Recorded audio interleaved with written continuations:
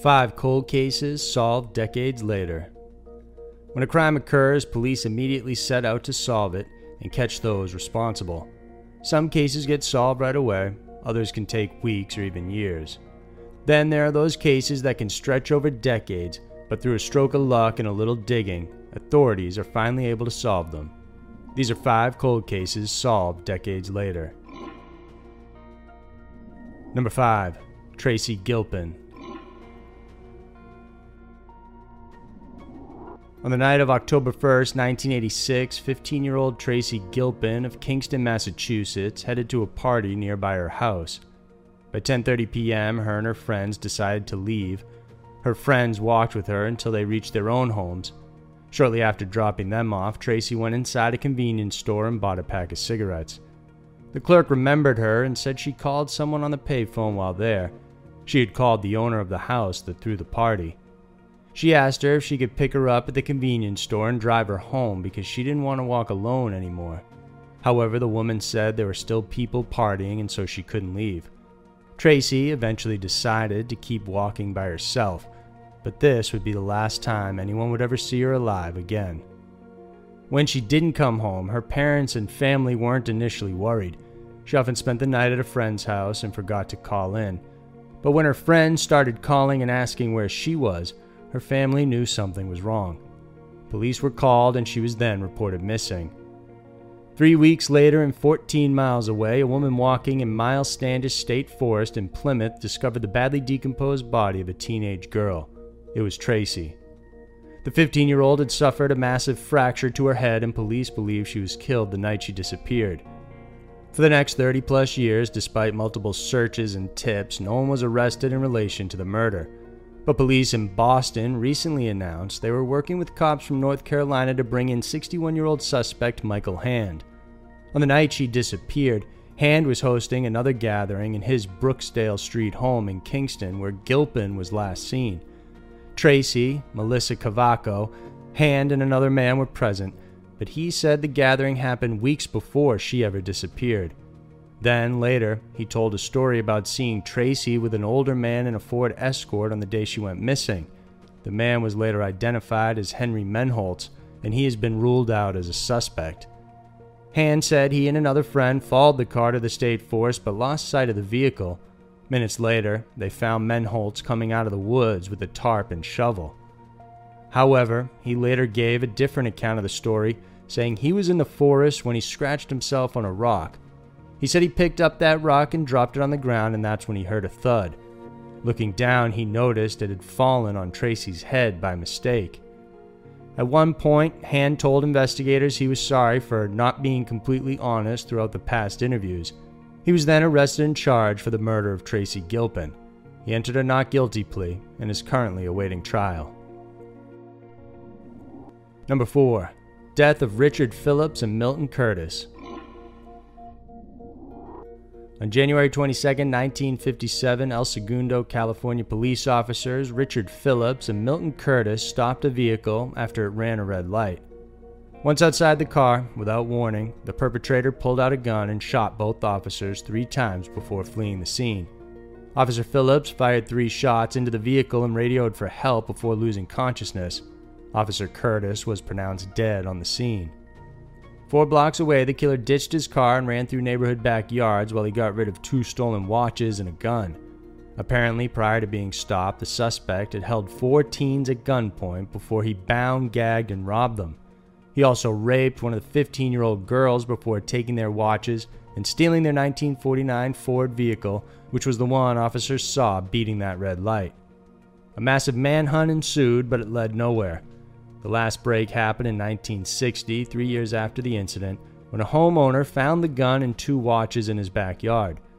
These items were processed and partial fingerprints were obtained, but it didn't lead to any arrests. The case was left open, but it remained cold for more than 40 years until September of 2003 when police received a tip about the identity of the killer. This was a fake call, but it caused police to run the old fingerprints on the newly created nationwide fingerprint database compiled by the FBI. To their surprise, it matched a print for a robbery held in South Carolina in 1956, done by Gerald Mason. Gerald was known to friends and family as a friendly man and model citizen. He was a wealthy retiree with 2 gas stations, a family, and grandchildren. When his fingerprint was matched with those recovered on the wheel of the stolen vehicle and his handwriting compared to the receipts for the gun purchase, he was arrested. When confronted with the evidence, Mason fully admitted to the crime.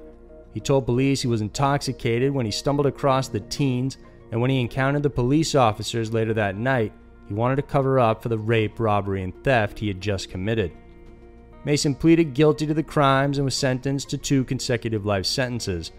He was denied parole in 2009 and later died in prison at the age of 83. Number 3. Murder of Maria Ridolf. Snow had begun to fall on the evening of December 3, 1957. 7-year-old Maria Ridolf begged her mom to let her go out and play with her best friend and neighbor, Kathy Sigmund. It was dark out, but the two went on the street and played a game called Duck the Cars. Kathy would later tell police that it was then that they were approached by a young man named Johnny. He said he was 24, unmarried, and asked if they liked dolls. Then he inquired to see if the girls liked piggyback rides. Maria accepted, and after Johnny gave her a ride, she went inside their house to grab a doll she wanted to show him. When she came back, Kathy went to her house to get mittens, and by the time she came back out, Maria and Johnny were gone. Kathy then told Maria's family, and when they still couldn't find her, they called police. Within an hour, authorities were searching the area for the young girl. They interviewed neighbors and witnesses, but no one saw a man playing with the girls. When the FBI came on board, they traced the timeline and agreed Maria was likely abducted between 6:45 and 7 p.m. 5 months later, and approximately 100 miles away from Sycamore in Woodbine, Illinois, 2 tourists searching for mushrooms around U.S. Route 20 found the skeletal remains of Maria. She was wearing a shirt, undershirt, and socks, while hidden underneath a partially fallen tree. Since Maria wasn't taken out of the state, the FBI withdrew their investigation and left it to state and local police. But prior to the FBI leaving the case, they interviewed potential suspects before the body was found, and one of the suspects was then 18-year-old John Tessier. At the time of the disappearance, John lived with his family just 2 blocks away from the Ridolf home. He had been planning to enlist in the U.S. Air Force. When his alibi was investigated, John said he was 40 miles northwest of Sycamore to enlist in the Air Force. On December 3rd, he visited the Chicago recruiting station, corroborated by records, then spent the day sightseeing. He returned to Rockford by train that night and arrived at 6:45 p.m. He made a collect call to his parents asking for a ride home. Phone records showed a collect call was placed to the Tessier home at 6:57 p.m. by someone named John. After that phone call, John met enlistment officers at Rockford to drop off paperwork. They confirmed that they did speak to him at 7:15 p.m., and because his alibi checked out, the FBI closed the file on him completely. John went on to serve 13 years in the U.S. military, and later on he became a police officer in Milton, Washington. But in 1982, he was charged with statutory rape after abusing a 15-year-old runaway. He pleaded guilty to a misdemeanor and was sentenced to 1 year of probation and terminated from his job. By 1994, he changed his name to Jack McCullough, and by 2011, he was already in his 70s and living in a retirement home while working as a security guard.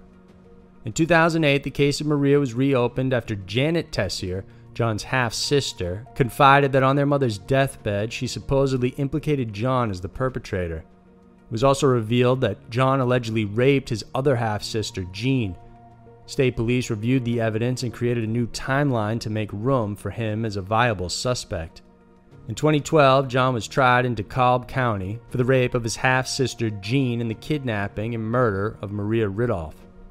The former case was dismissed due to a lack of physical evidence, but as for the kidnapping and murder of Maria, he was charged with the crime despite a lack of physical evidence, motive, and indication he was in the area when the crime even happened. Pressure from both the Ridolf and the Tessier family led to the conviction where John, at the age of 73, received a life sentence. In 2015, he filed for an appeal. Richard Schmack, the county state attorney, reviewed the case and found out that key evidence pointing to John's actual whereabouts in Rockford, 40 miles away from the crime scene, were kept out of the trial. This evidence, which was the collect call he made according to phone records, would have supported his alibi that he was not in the vicinity.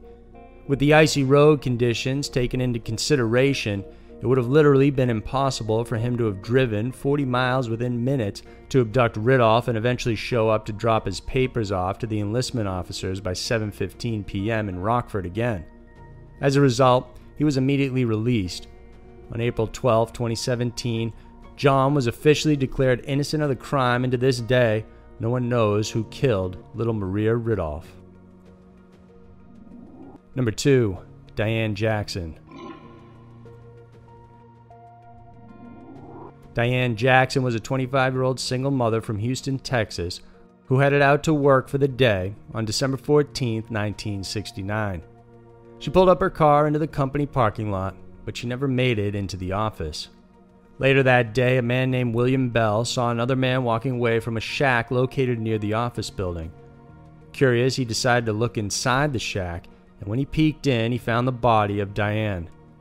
During the investigation, police discovered the woman had been raped, strangled, and then brutally stabbed to death. There were no immediate suspects, and the only thing police were able to collect from the victim's car that could possibly point to a killer were latent prints found outside the vehicle. This was then filed away, and the case eventually went cold. After decades of advances in technology, the brothers' victim, David, expressed an interest in retesting and re-examining the case in 1989. David had become a Texas State Highway Patrol officer and later joined the Texas Rangers. He asked Houston PD to review the case and the witness reports as well to see if there were any new leads. The Houston PD also ran their prints and their updated local database, along with the Texas Department of Public Safety's automated fingerprint identification system, but nothing came out of that search. It would take another 14 years before the case received attention again. This time, the latent prints were prepared by examiner Jill Kincaid to be run against the FBI's newly established nationwide fingerprint database. Searching through over 70 million offenders, it yielded 20 possible matches. Jill then checked each one individually and positively identified a match in a man named James Davis. Davis had been in and out of prison several times throughout his life. In fact, he had just gotten out of prison just 9 days prior to the assault and murder of Diane. After the latent print identification, the lead investigator found the suspect living along the Texas-Arkansas border. Since his fingerprints were obtained on the outside of the vehicle, they needed a confession to convict him. When Davis was interviewed, he was visibly shocked when police questioned his whereabouts between 1969 and 1970. He also became nervous when showed photos of the victim's vehicle. He then eventually pled guilty in court and was sentenced to 34 years to life in prison for Diane Jackson's murder and rape. Number 1. Jacob Wetterling.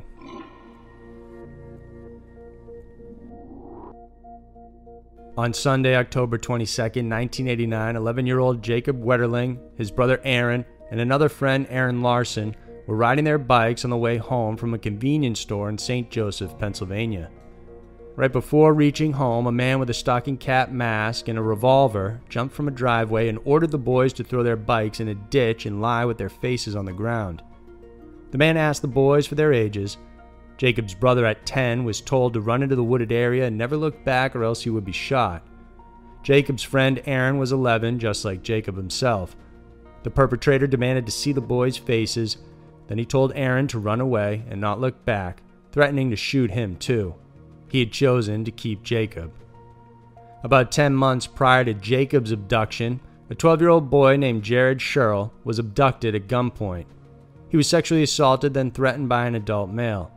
The perpetrator had the same MO as that of the Wetterling abduction, also threatening to shoot the boy if he looked back. This happened just 10 miles from where Jacob and the boys were stopped. Despite the investigation, nothing ever panned out. There were persons of interest, but no evidence to stick to them.